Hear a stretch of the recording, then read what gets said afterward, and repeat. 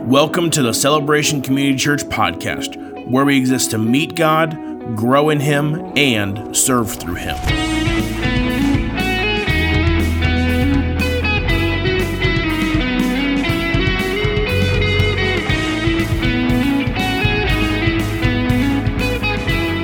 Hello, everyone, and welcome back to the C3 podcast. I am Derek Mayfield, and across the table from me is... Nathan Purdue, podcast dictator.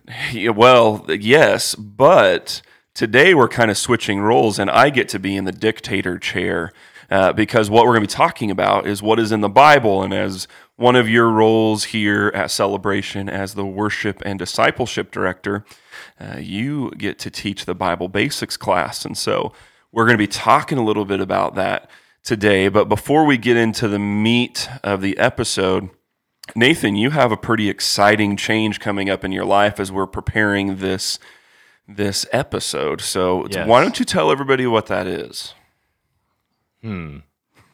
Well, I just got Roblox. Yeah, So pretty cool app. Tayton and I have been. Yeah, there we go. No, my wife and I are expecting our first biological child any moment. It's to the point where during this podcast recording, she could text me and say, "Hey, I'm going to give birth." And That would make for a shorter episode. It would, which might be something that's a little bit more desirable. But I won't. I didn't instruct her to call me and say, "Hey, halfway through our recording, just say that you're giving birth." It would be a convenient excuse that would. not a lot of people would ever question, though. That's true. So, Okay, go. Yeah, so you need to be elsewhere. Like, right. You have some experience in the parenting thing, as you and Marge have done some fostering, and so I know that you have a little bit of an idea of what to expect as the child gets older. What are you most terrified of becoming the parent of a newborn for the very first time? Okay, couple things. First one is like physical, and then the next one is developmental. Okay. First, physical. Babies are super fragile. I mean, they come with built-in self-destruct buttons. Like, how is this fair? So I am a little concerned, and I would admit that it's a little bit of anxiety of like, I'm going to do something that destroys my child.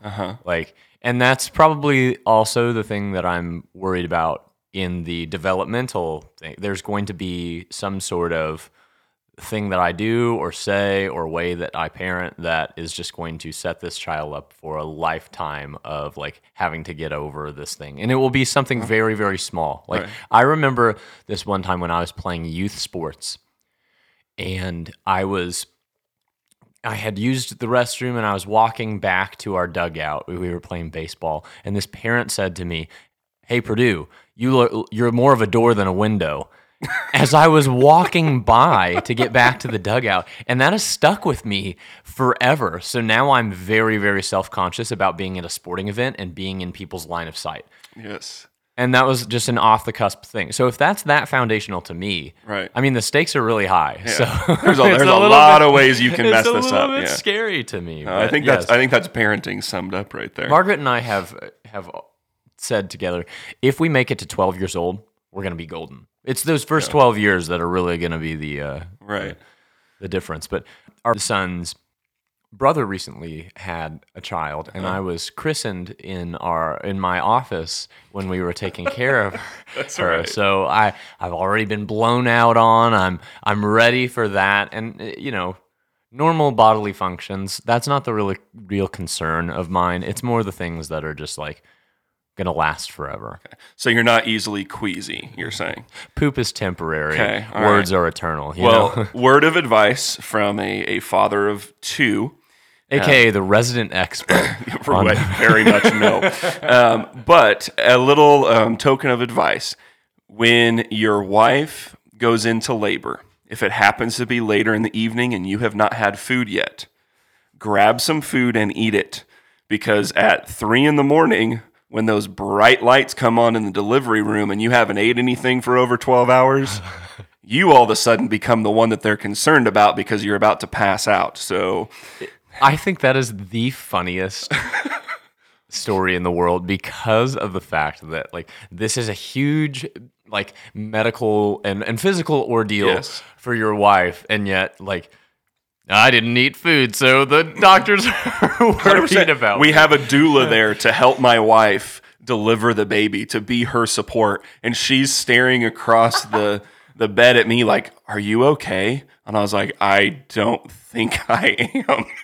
And she's like, "I'm gonna go get you some food and some water." I was like, "Okay." And oh man, and I'm a problem solver. I want to be the person to support other people, and so like that was just not a fun experience. So That moment will live in infamy for yes, you. if it will, and if we ever have another child, I will be sure to eat some food before going to the hospital because I'm not. Was doing that for again. Tayton or Riken? That was for Riken. So Tayton, I was fine. Tayton came in the middle of the afternoon, so we had actually been at the hospital for a while. Riken kind of came late at night and then was born in the middle of the night, and so it just was not a good setup for me for how I had ate food that day. Nathan, what are you most excited about? I think just the little things, like watching him learn to read, watching and getting to experience things with him for the first time, like going hiking for the first time, even though, sometimes those are ordeals within themselves. Just that those little landmarks that have been so influential in my life, and now I get to invite another life form into that as well. And I know that sounds like a really strange way to put it, but I think those are really simple pleasures that are really enjoyable. Yeah. Like right now, one of my favorite things to do, and admittedly, sometimes I'm so busy that I don't do it enough, is I have the chance to feel him moving in Margaret's stomach right now. And that's like the coolest thing in the world, just to be like, hey, there literally is a human in here. And that's just a really pleasant thing. And amidst all of the challenge, I'm really excited for those simple moments, or like seeing him ride a bike or anything like that. I'm excited for those rites of passage. Yeah, definitely. Well, we are excited for you guys as well, and know that you and Margaret are going to do a fantastic job as parents of an infant. So we're looking forward to that for you. So that's our little introduction, getting to know a little bit about what's going on in Nathan's life. We'll be right back with the meat of our topic today, what's in the Bible.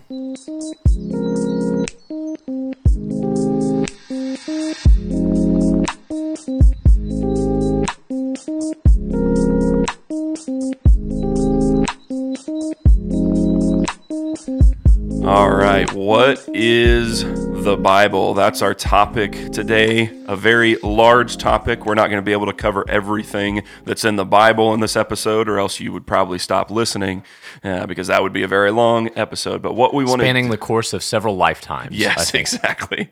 But what we want to do today is kind of give an introduction to what is the Bible. So if you've just kind of wondered, what's the point? Why is the Bible such a big deal? That's what we want to talk about today. And so, Nathan, I want to start with this first question, just very generally. What is the Bible?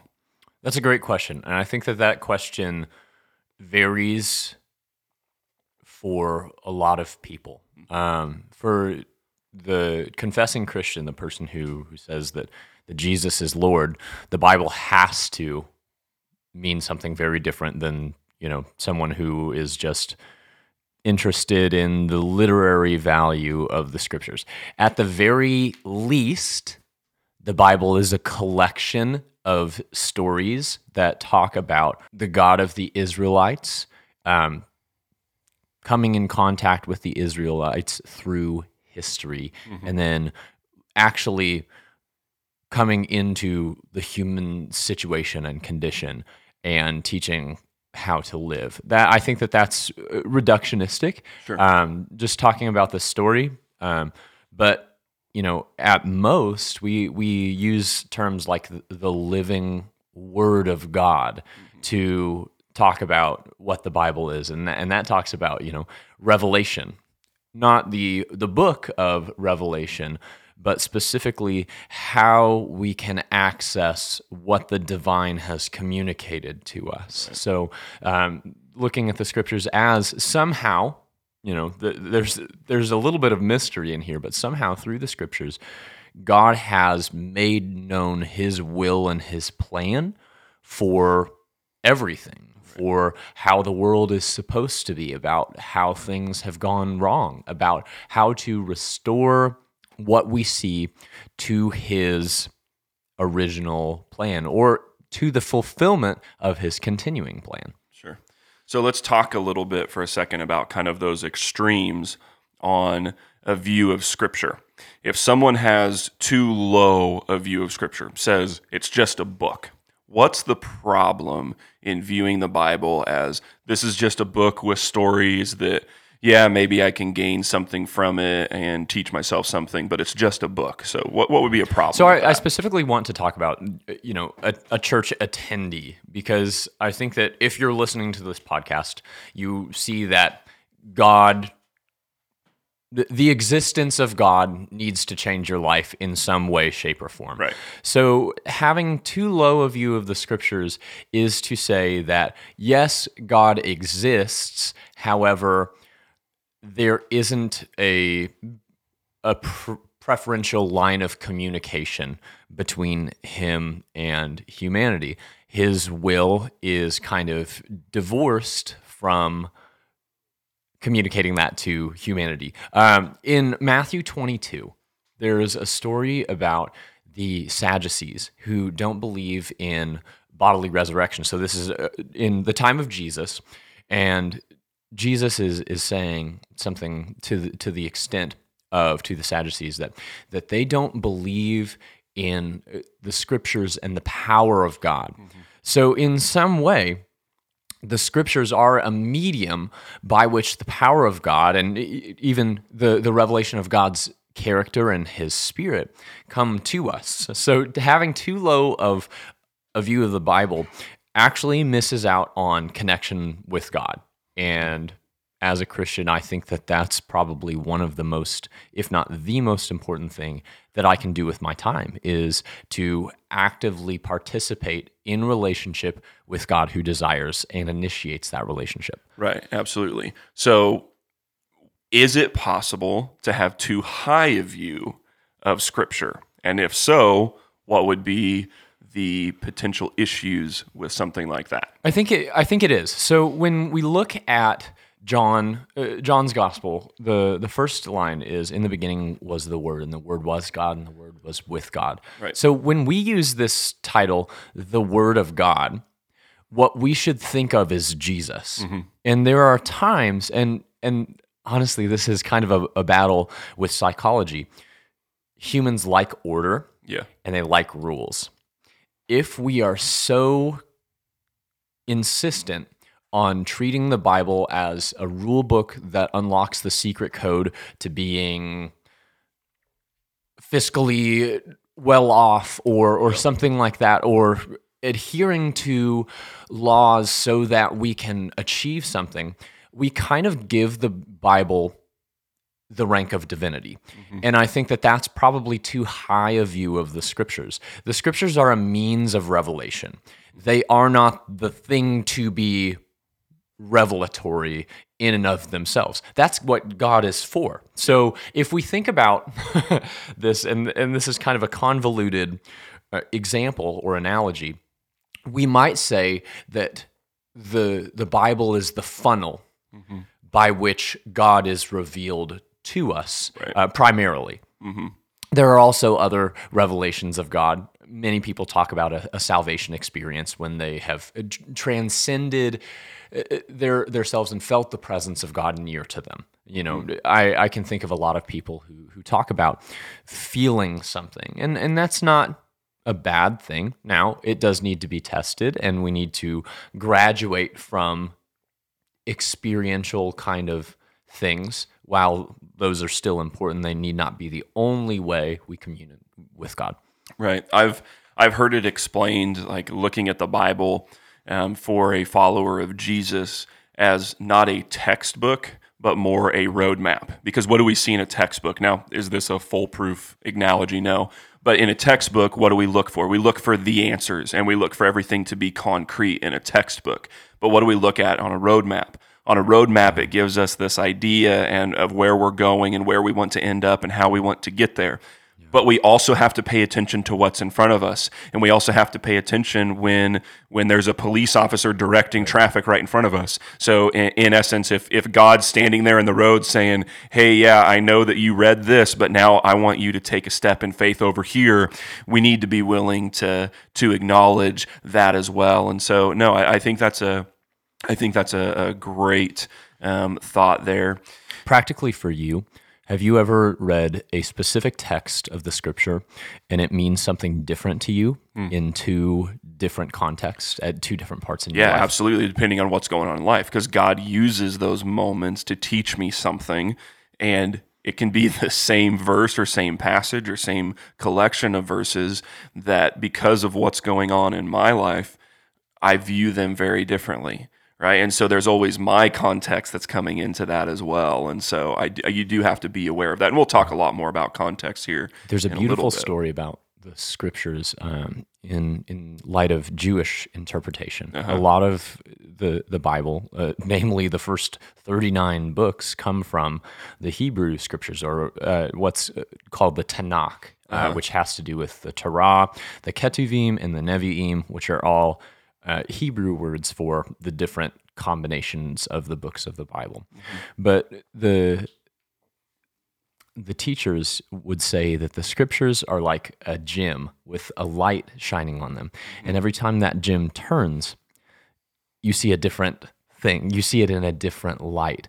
And that's, I think, one of the beauties of the Bible in itself is if we teach it, or if we truly use it as the living, breathing Word of God, it will change for us. And that's a good thing, because we will see a little bit more of God's character within that. Right, absolutely. So with these different kind of chunks of Scripture that you were just talking about with these different names, is it just a collection of stories and different things from different time periods, or is there an overall story of the Bible that is being told? Yeah, so Tim Mackie, who is one of the co-founders of the Bible Project, who I really hold in high esteem, who does a much better job of communicating this stuff than That's me. what we used to read through the whole Bible in 2019 as a church, was the Bible and we Project should stuff. go back to reading that again and again Yeah. and again, because it's such a helpful tool for us. But what he says is the Bible is a unified story. While the authors change, the perspectives change, and the way the narrative moves change, they all tell the story of Yahweh. Yahweh is the name of God. So God is more of a title than an actual name, but Yahweh is his specific name. The first time that you see that is in Genesis 2:4. Whenever you see the word in your Bible, Lord, with smaller capital letters, what that actually is the name of God, Yahweh. Out of reverence, Jewish people did not actually write his name. They wrote it without vowels, YHWH, which is just a reverential thing that we have in the Bible that we can access and see that that's a personal name of God. So we can see him intervening in the story. So we see him at the beginning in Genesis 1 making order of the world and creating things and bringing to fruition life, and then setting humans as the caretakers and the collaborators with God. Then we see humans' decision to take that flourishing into their own hands, and those have physical and tangible consequences. But again and again, it is the idea of I would say that the narrative of the Bible is humanity running away from God and God seeking unity and making ways to be unified with his people, reaching its fruition in Jesus. So my big takeaway from the Bible Foundations course is this one line, and it's: the Bible is a library that tells a unified story that reaches its fruition in Jesus. Mm-hmm. Yeah, Jesus is the central point. Jesus is the central character, the climax of the story. Everything from Genesis to Revelation points to this Savior in Jesus. And I would this almost Messiah. go so far to say that Jesus is the interpretive framework by which we view the rest of the Bible. Sure. So Yes. in Genesis 3, you have this very mysterious thing that God says to the serpent, and he says that the seed of the woman is coming in a day where you will strike his heel, but he will crush your head. As a Christian reading that, I can call that the first reference to Jesus, right?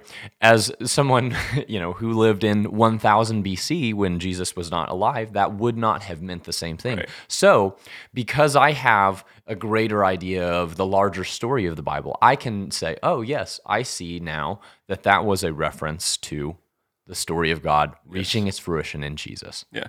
Yahweh is the ultimate foreshadower right there. I mean, chapter 3, we're already saying, here's the high point of the story, here's the end point of the story, here's what we're working towards. And so, we talk a lot about the Bible being the Word of God, and a lot of times this word inspired is used when talking about the Scriptures. So Nathan, spend a little bit of time just talking about what does it mean that the Bible is inspired? I took from another scholar, his name is Donald Brash, and he has 4 views of inspiration that I think are really helpful for us to understand, while we should not hold all of these positions. And the first mode of inspiration, maybe we can call it that, is general inspiration. So this is talking about the authorship of the Bible, right? And how the divine would work with humans in order to produce the texts of the Bible. So general inspiration would say that the Bible is fully human. The authors of the Bible are inspired in the same way that Shakespeare was inspired to write Macbeth or something like that. That's not a view that we hold. We say that the Scriptures are God-breathed. Now, what does it mean to say that it's God-breathed? I think that's a little bit more difficult to come to. I think a second view that's a little bit reductive is what's called the verbal plenary view.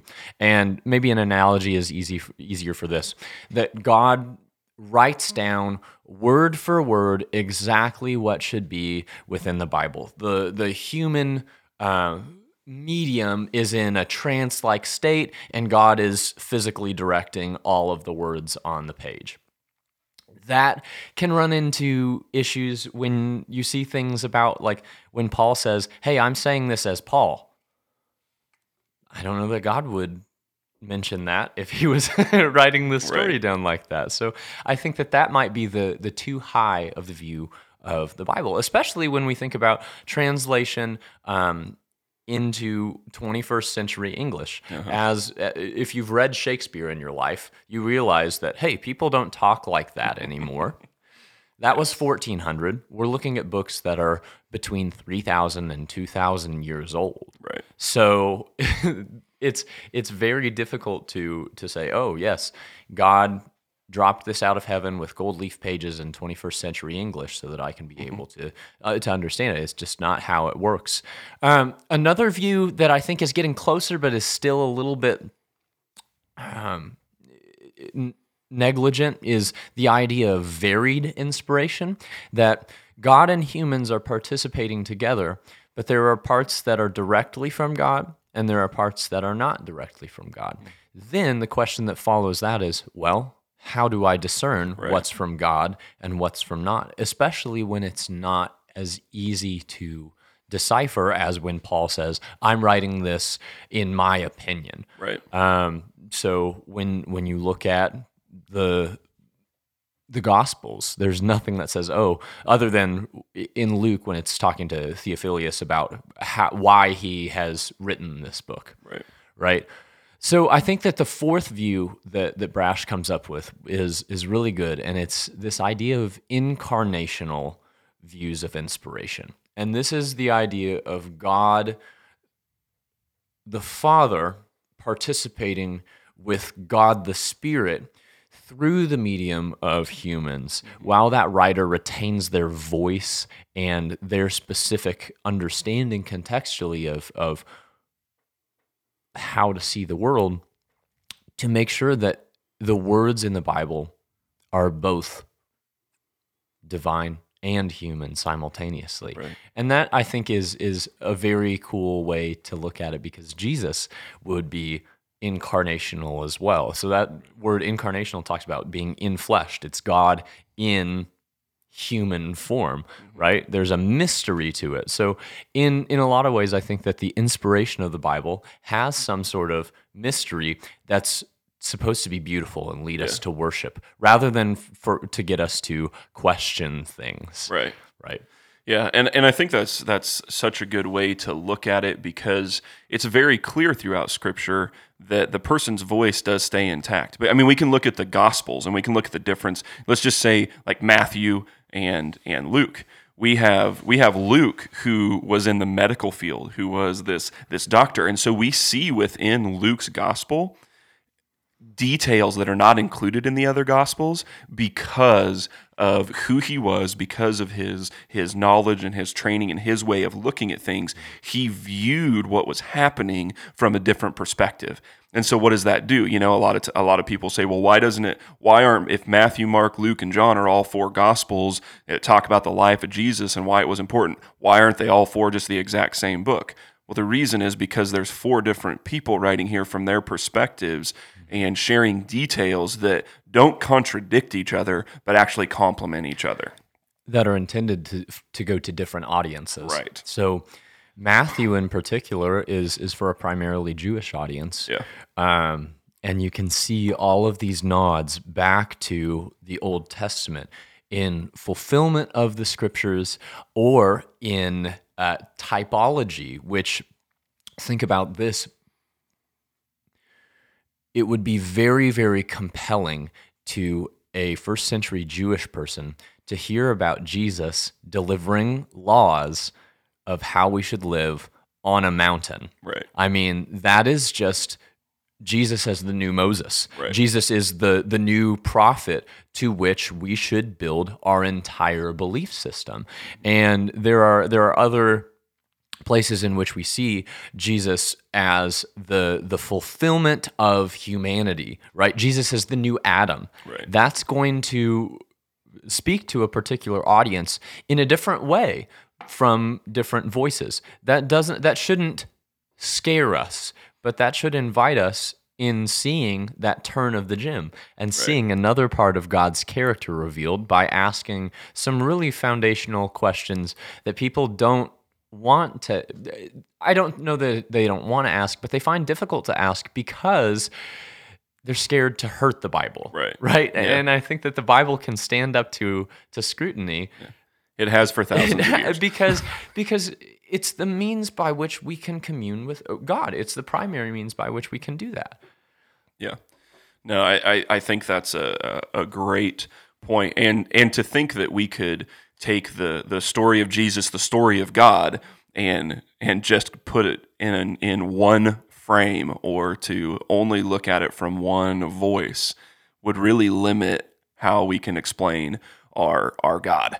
And so, we talk about those different kind of views and different ways of individuals looking at it. One of the things that I think people get caught up in today, or that sometimes there's even kind of arguments back and forth in the Christian world today, is on the different translations of the Bible. And so Nathan, spend a couple minutes just talking about, why are there different translations of the Bible? Why don't we just have one Bible that's written this way and we all follow that if we say we're followers of Jesus? Why are there different translations? And then, is there a right translation?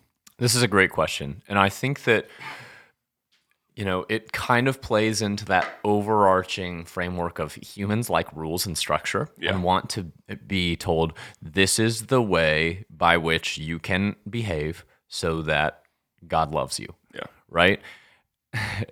First and foremost, the Bible is not an English document. It's not just a single document as well, but it is a collection of different scrolls that have been compiled together by editors and authors over time. This is a good thing. Right.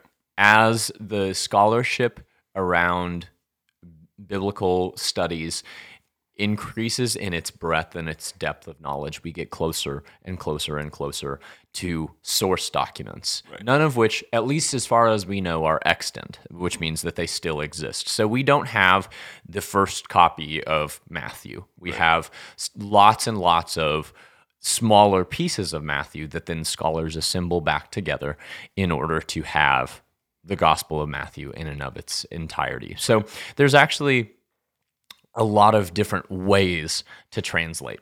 The first and the most accurate way is to look at what's called an interlinear translation. And this is going to go word for word through Greek or Hebrew or Aramaic. Sometimes it's Latin if you use something like the Vulgate that Jerome used to translate the Bible into Latin as well. And you take that word and then you find several English counterparts. There's a lot of words in Greek that don't easily translate into modern English because languages change over time. The interlinear is going to be the closest to that, but it's terrible to read. If you're wanting to sit down and like read through the Bible, you don't want an interlinear translation. This is for very formal study. If you wanted to look at a specific word, say the idea of the Spirit or the breath of God is the Hebrew word ruach, right? So you can look at all of the instances in the Old Testament in which this word occurs to be able to see how the word interacts and is used to describe what God is doing, what he is up to. Something like the New American Standard Bible is what's called a word-for-word translation as well. I also use more of a word-for-word translation. I have an ESV Study Bible, which is an English Standard Version. What you'll find when you read something like that is that the language is very, very accurate, but the sentence fluency is, I would use the word clunky. Sometimes it doesn't really make sense because it's translated from a different language, and a lot of people mix their verbs and their adjectives around. I studied Spanish for 6 years from middle school to high school. And when you're describing something, you always put the adjective after the noun in Spanish. That's not something that we do in English. So when I directly translate Spanish, I would say something like the backpack green, right? It's not necessarily saying, oh, it's wrong because it's translated that way. It's just clunkier for the English language. Likewise for these word-for-word translations. They're great. Thought-for-thought translations are going to take a collection of words and then try to find the English congruent part. So something like the NIV, which would be right down the road, straight in the middle of this spectrum of different translations, is going to be like that. The NIV is an excellent translation. You should feel confident about looking at this and saying, I am reading the Bible literally correctly if I read something like this. So it's going to take several words and then try to find the closest match in English rather than word for word for word. So it's going to flow a little bit better. It's going to be nicer for reading aloud so that others can comprehend it. Now, there are other translations still, like the Living Bible or the Message. These are paraphrases. So instead of just a couple of thoughts that are translated and then organized to flow a little bit better, these are going to take the main idea of a passage and then translate it into modern day English. You should feel okay with reading something like the Message or the Living Bible, provided that you say, okay, if I'm wanting to do something more technical about the study, this is not going to be a very good resource for me. I need to look for something more word for word or thought for thought. It's okay for like a normal devotional to read Eugene Peterson's The Message. It's great. It is language that's accessible for me. It's not the place that I would go if I was going to rigorously study the words that are being used, because it's not accurate in that way. There is a translation that has gained some popularity and notoriety recently, called the Passion Translation that I would just caution people about. When you have something like the NIV or the ESV or the NASB, these are translated by committees of people that honestly meet every couple years. If you look at the copyright information in your Bible, you'll see all the times that these conferences convene to decide on the ways to translate words. Yeah. The Passion Translation is translated by one person with a definite theological bend. Right. And that is really concerning to me because first and foremost, there's no accountability to other scholars there.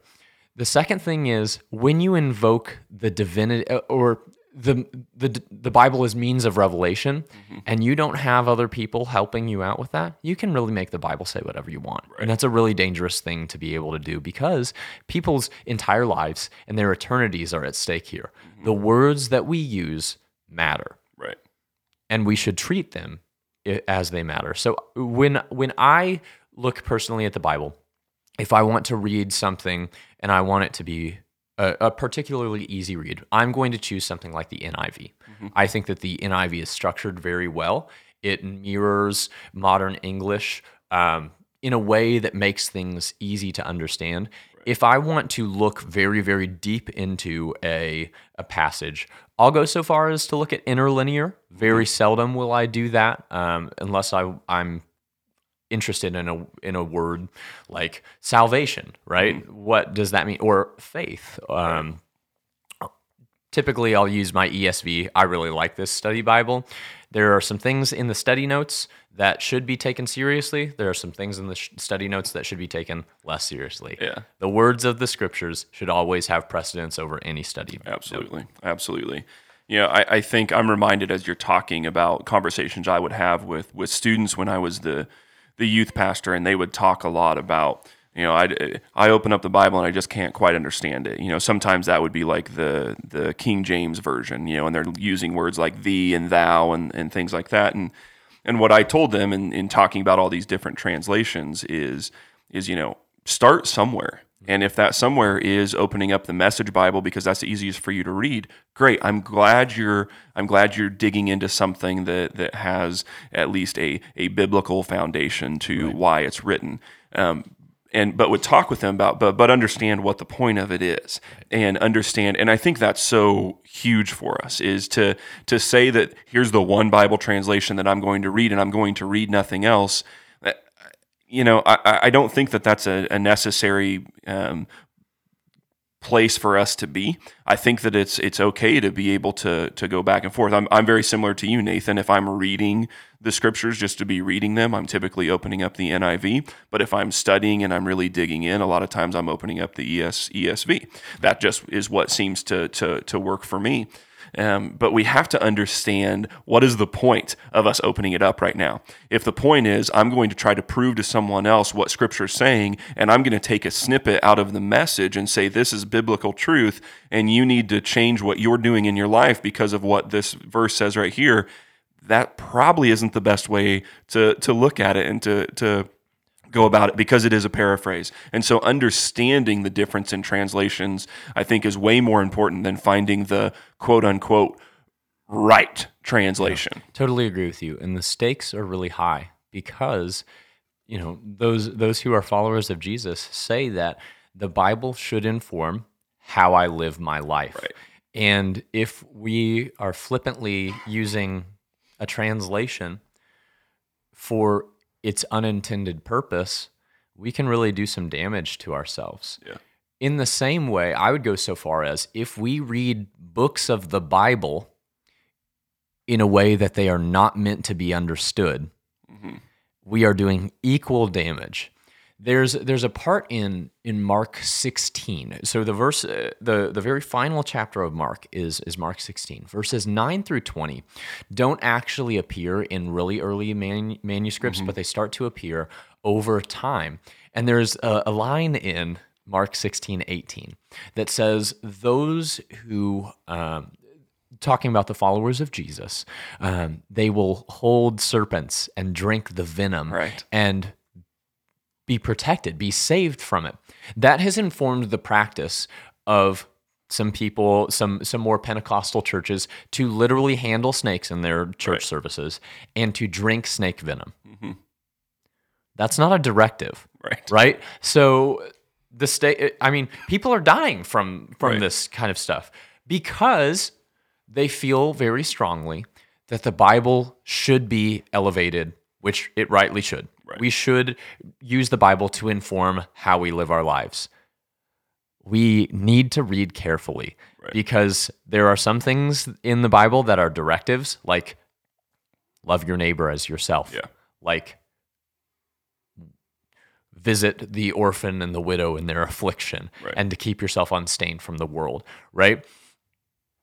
There are some things in the Bible that are not directives. So when you read something like, oh, I should practice like this, obviously there's so many sacrificial laws in the Old Testament. Yeah. We don't do those now. Right. So do those, and those are directives as well. They're written as directives. So we need to read carefully to really understand our faith in practice. Yeah. Why don't we do sacrifices? Well, that takes a really robust understanding of the story of God and why sacrifices were used, and really to look at Jesus as the final sacrifice. Yeah. So I want to dig into that a little bit more, Nathan, as you're talking about this, and kind of, we've been talking a little bit about what is in the Bible, where does it come from, why do we have these differing translations, things like that. But let's transition a little bit now to what do we do with the Bible, how do we use it, and what you were talking about right there really hits on passages in context. And so how do we read the Bible in context so that we can understand that this is a directive from God, that He wants us to love our neighbor, but that we don't also have to drink snake venom? Like, how do we determine that context and read the Bible contextually? Yeah. So there's a couple of places that I want to go here, and the first of which, we need to read the Bible in its literary context. Yeah. That means both in accordance with the other verses around it, and it means to read it in its correct genre. So I opened my Bible up to Psalm 14 right here, and I'm quoting Psalm 14:1, and it says, "There is no God." Uh-oh. All the point, I mean, I guess all of my occupation in my life is now a moot point, right? What I've done is I've ripped a little piece of that verse out of the rest of that passage, and I've made it sound like anything I want to. Right. Now, if I start at verse 1, "The fool says in his heart, there is no God." Oh, little different. Yes, and here's the thing that is really difficult, especially on the online platforms. You'll see people trying to justify their own position by taking one verse of the Bible and saying, gotcha, the Bible supports me, so God's on my side, right? I would hope that the listener would think about the book of Joshua, when the angel of God comes to Joshua, and Joshua asks, "Whose side are you on?" And God says, "Neither." Yeah, right. I think that's a really helpful thing for us when we look at the Bible. We're not looking to make God agree with us. Yeah. We're looking to agree with God. Yeah. We're looking to literally imprint the nature and the practice of the divine onto ourselves. We are to conform to the likeness of Christ, to put it in Paul's language. So the first thing is looking at it in its literary context, with other supporting verses. Mm-hmm. The second thing we have to do is we have to read it as its correct genre. Yeah. So there is poetry in the Bible, the Psalms, the Proverbs, some Ecclesiastes, and some of the parts of Isaiah I would say are poetic. That doesn't mean that they're devoid of truth. It means that we need to read them very differently than we would read something like the biography of Jesus. Sure. So, or the books of 1st and 2nd Kings, which are written as in narrative form, but they are talking more about historical events. Yeah. When Psalm 24 says, "Who shall ascend the hill of the Lord?" I shouldn't be looking at that to say, "Oh, there's a hill where God is." Right. Because there is some sort of literary context that's saying that God is elevated. The place of God where he resides is somewhere that is holy, that is above us, right? I don't need to make these words mean something they're not. And when we write poetry, we use metaphor. Right. We use simile. We use over-exaggerations. These things are present in the Bible as well. And if we read poetry like history or the adverse, again, we're doing something to make the text something that is not intended to mean. Right. That's something that we should avoid. As a large summary of what we've just been talking about, we need to do the best that we can to read any part of the text as the author would intend it to be read. Right. So that's a process known as exegesis, which is taking the meaning of the scripture and grounding it in the historical and the literary context to the audience for which it was intended. Yeah. Yeah, I think that's something that's so important because we have to understand the reason things are written. Why is the lineage of Jesus recorded? Because it fulfills prophecy of the Old Testament. And so it proves the divinity of Jesus. It proves who he is. But if we read the Psalms that David wrote in that same frame of mind, we're going to miss the point. Because what do we see with Jesus? Or what do we see with David?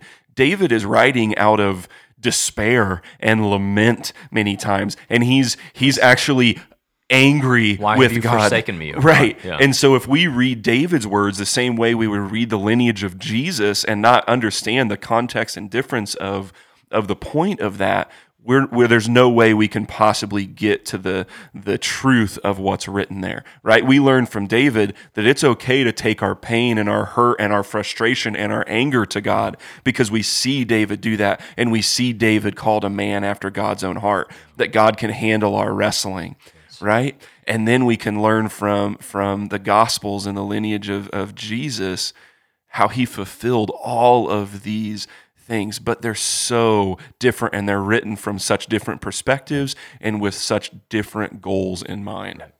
This is why I think it's helpful to call the Bible a library rather than a book. Because in a library, there are different sections. You can go to the fiction section, you can go to the nonfiction section, you can find books of poetry, you can find philosophical works. Likewise, in the Bible, there are different genres within the Bible that we need to read how they're supposed to be read. Yeah. I shouldn't read a proverb like it is always like I would read one of the laws. Right. Also, I need to discern whether or not historically where we are in the story of God, because I'm not going to read a law of Leviticus like I'm going to read the laws that Jesus commands. Yeah. Or the commands of Jesus, because I see that as superseding. I see that as God intervening more directly in his own story. The Bible is not a story about us, right? It's written for us. It's definitely not written to us, and it's not about us. Right. So what we need to do is we need to say, okay, how is this being communicated to the audience? And how will I discern rightly the usefulness of a passage? So I want to actually go through this specifically, and I have this verse, Revelation 3:15 and 16 right here. And I want to talk about, first and foremost, how when you've heard this, or how I've heard this when I was in high school, before I did a lot of work on trying to read the Bible contextually, and then how this might change a little bit as we look at the historical and the geographical context of the Bible. So here's Revelation 3:15 and 16. It says, I know your deeds, that you are neither cold nor hot. I wish you were either one or the other. So because you are lukewarm, neither hot nor cold, I am about to spit you out of my mouth. Mm-hmm. Did you ever hear that growing up before you had training in how to read the Bible? And how was that taught to you? Yes, I would have heard that growing up. and it would have been terrifying because it would have been like, first of all, just the imagery of that. Like if you look at it from, as a young person and trying to figure out who you are and what's scripture, who is God, what's all this mean? The imagery of God spitting me out of his mouth is absolutely terrifying. And so, and then what does he really mean about hot and cold and lukewarm and like I could always reason that whatever I'm doing is lukewarm because it could always be more hot, it could always be more cold. And so at first hearing a verse like that, it can be scary. Yeah. I never want to be spat out of God's mouth, just Amen. as a prerequisite there. What this has meant to me before I had any sort of grounding in the context of this verse is that there's a fence, right? And the devil loves the fence. Right. Amen, brother, Yeah, right? amen. So the idea of being hot, we use metaphors like being on fire for God, Yeah. right? So the idea of being hot is being someone of faith. Right. The idea of being cold is being someone not of faith. Right. The idea of being lukewarm is someone that is right down the middle, professes faith, doesn't practice it, or does not hypocritically practices faith. That's terrifying because that's me on my best day. Yep. Right? Absolutely. When we look at this verse in context, John is writing this to the church in Laodicea. And there are two, geographically where Laodicea is it's in a valley. And there are two very, very close cities to Laodicea. Colossae, where Paul would have written to the Colossians, was actually up in the mountains. Right. And their water was cold. It came from a higher elevation, probably snow melt, something like that. Cold water we find as being useful for drinking. It's Right. nice and refreshing, right? It cools us down after like a hard day of work. I don't ever think about like, oh, you know what would be great after mowing the lawn in 100-degree weather? Lukewarm water. Yeah. So it has some sort of purpose. Yeah. Now, to the north of Laodicea is this place called Hierapolis. And in Hierapolis, there are these natural hot springs where the medical wisdom of the time was if you have some sort of ailment, you go dip in the hot springs. Hot springs are refreshing as well. If you've ever been to a natural hot spring, it's amazing, right? It feels rejuvenating. It feels useful. Yeah. Laodicea was not close to a water source, so they had to make irrigation that came in to their city. The water was of such poor quality that it would actually cause the people to vomit or spit out of their mouth. They're addressing the church in Laodicea. It's saying, be a person of usefulness. Right. Be a person that is refreshing to those who are weary. Be someone who is a helper to those who are sick. Right. Don't be useless that all you can do is be spat out of a mouth. Right. Reframing that to hear that, oh my goodness, just because not every action of my life is on fire for God is not the intended purpose of this passage. One, really qualifies a lot of fears that I have. It makes the Bible feel a little bit more accessible. Two, it helps me to understand what I'm actually supposed to do with the time that I've been given.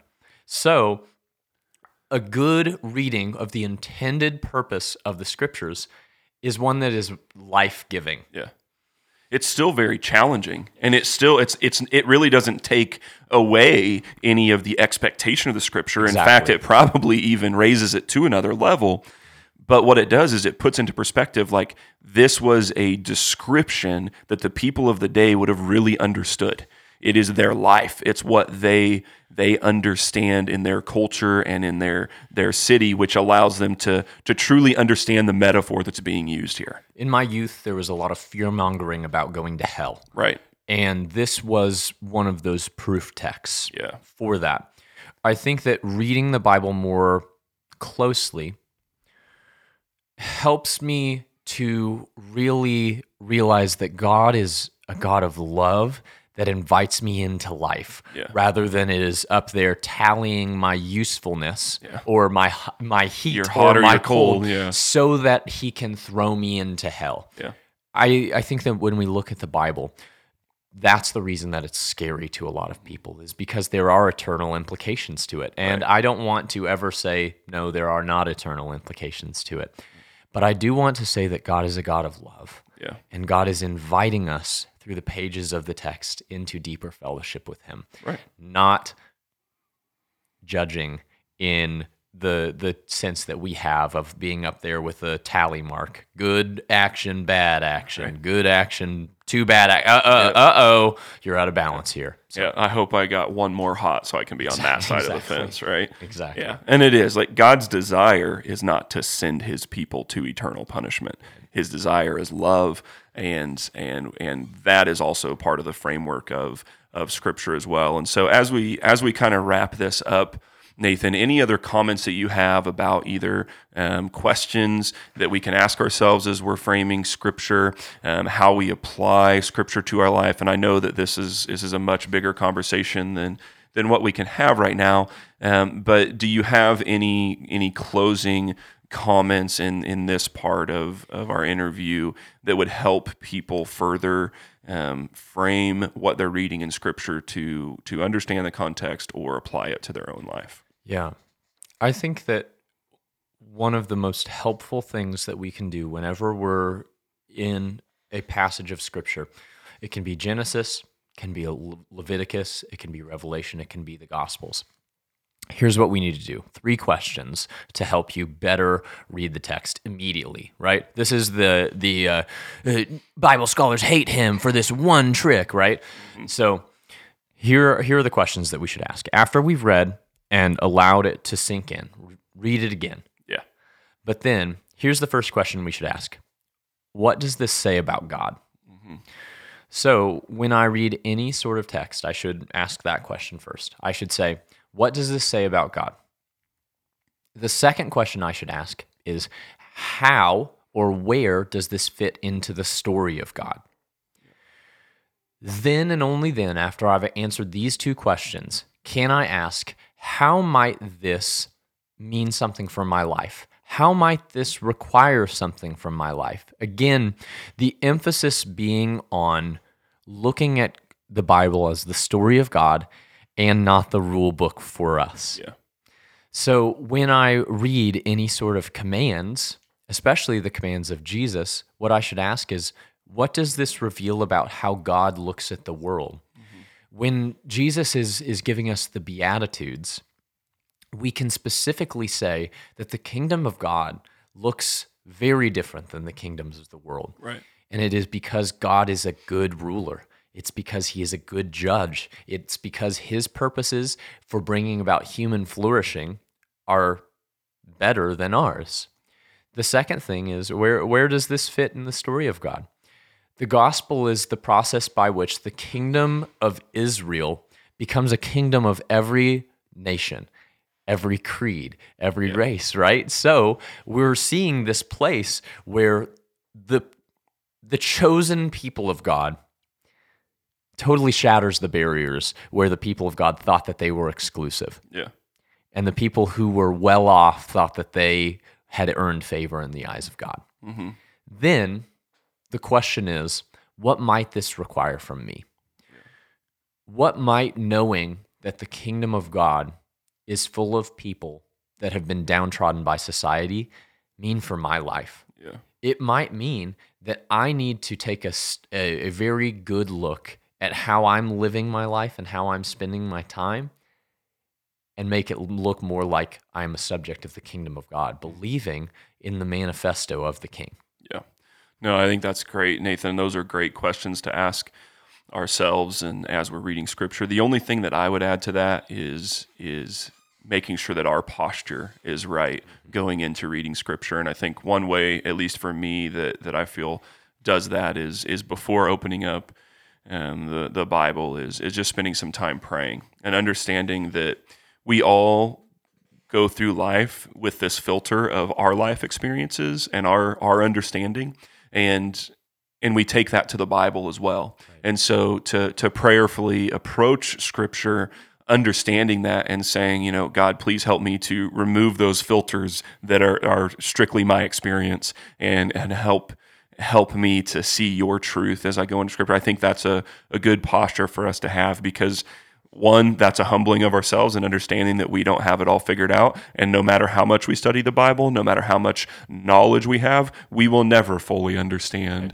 the things of God and the things of Scripture. And so I think that that's one of the things that maybe has helped me the most in studying Scripture, is this willingness to humble myself and understand that I need God to reveal truth in Scripture, because I can't do it on my own. That's such a beautiful thing to just end on, is to say that we need to be more aware of ourselves as we move into the Bible. Nothing happens in a vacuum, right? And I'm not talking about a Dyson. I'm talking about the fact that our experiences shape the way that we view the world. And we've talked a lot in the last couple of weeks about how words have baggage, and that baggage has to do with our experience. Mm-hmm. So, and I think that there's real biblical support to this. The Holy Spirit is the reason that we can understand any of the truth that is within the Bible. Yeah. I don't think it's as easy as just being like, open up, hey, there it is. It would be really nice to do that, but God is a God of process, and cultivating a relationship with Him takes time. Yeah. And hopefully, the whole purpose of having a podcast or a Bible Foundations class is that we can compel each other in our community of faith to realize that a relationship with God is worth the time. Yeah. And it's worth a lifetime of wading into waters that are over our head, mm-hmm. and believing that Jesus will take us through. Yeah, absolutely. That's beautiful. Nathan, I want to thank you for your commitment to the Bible and understanding where it comes from and what's in it, and helping our church family to be able to apply that to their lives in healthy ways, for your commitment to this Bible Foundations course and seeing people come to understand the power that's in Scripture. It's a pleasure. I think my favorite thing has been doing a lot of the legwork out of the public eye, right? Yeah. Because I feel a specific burden of not everybody needs to do all of this work that I've done. Right.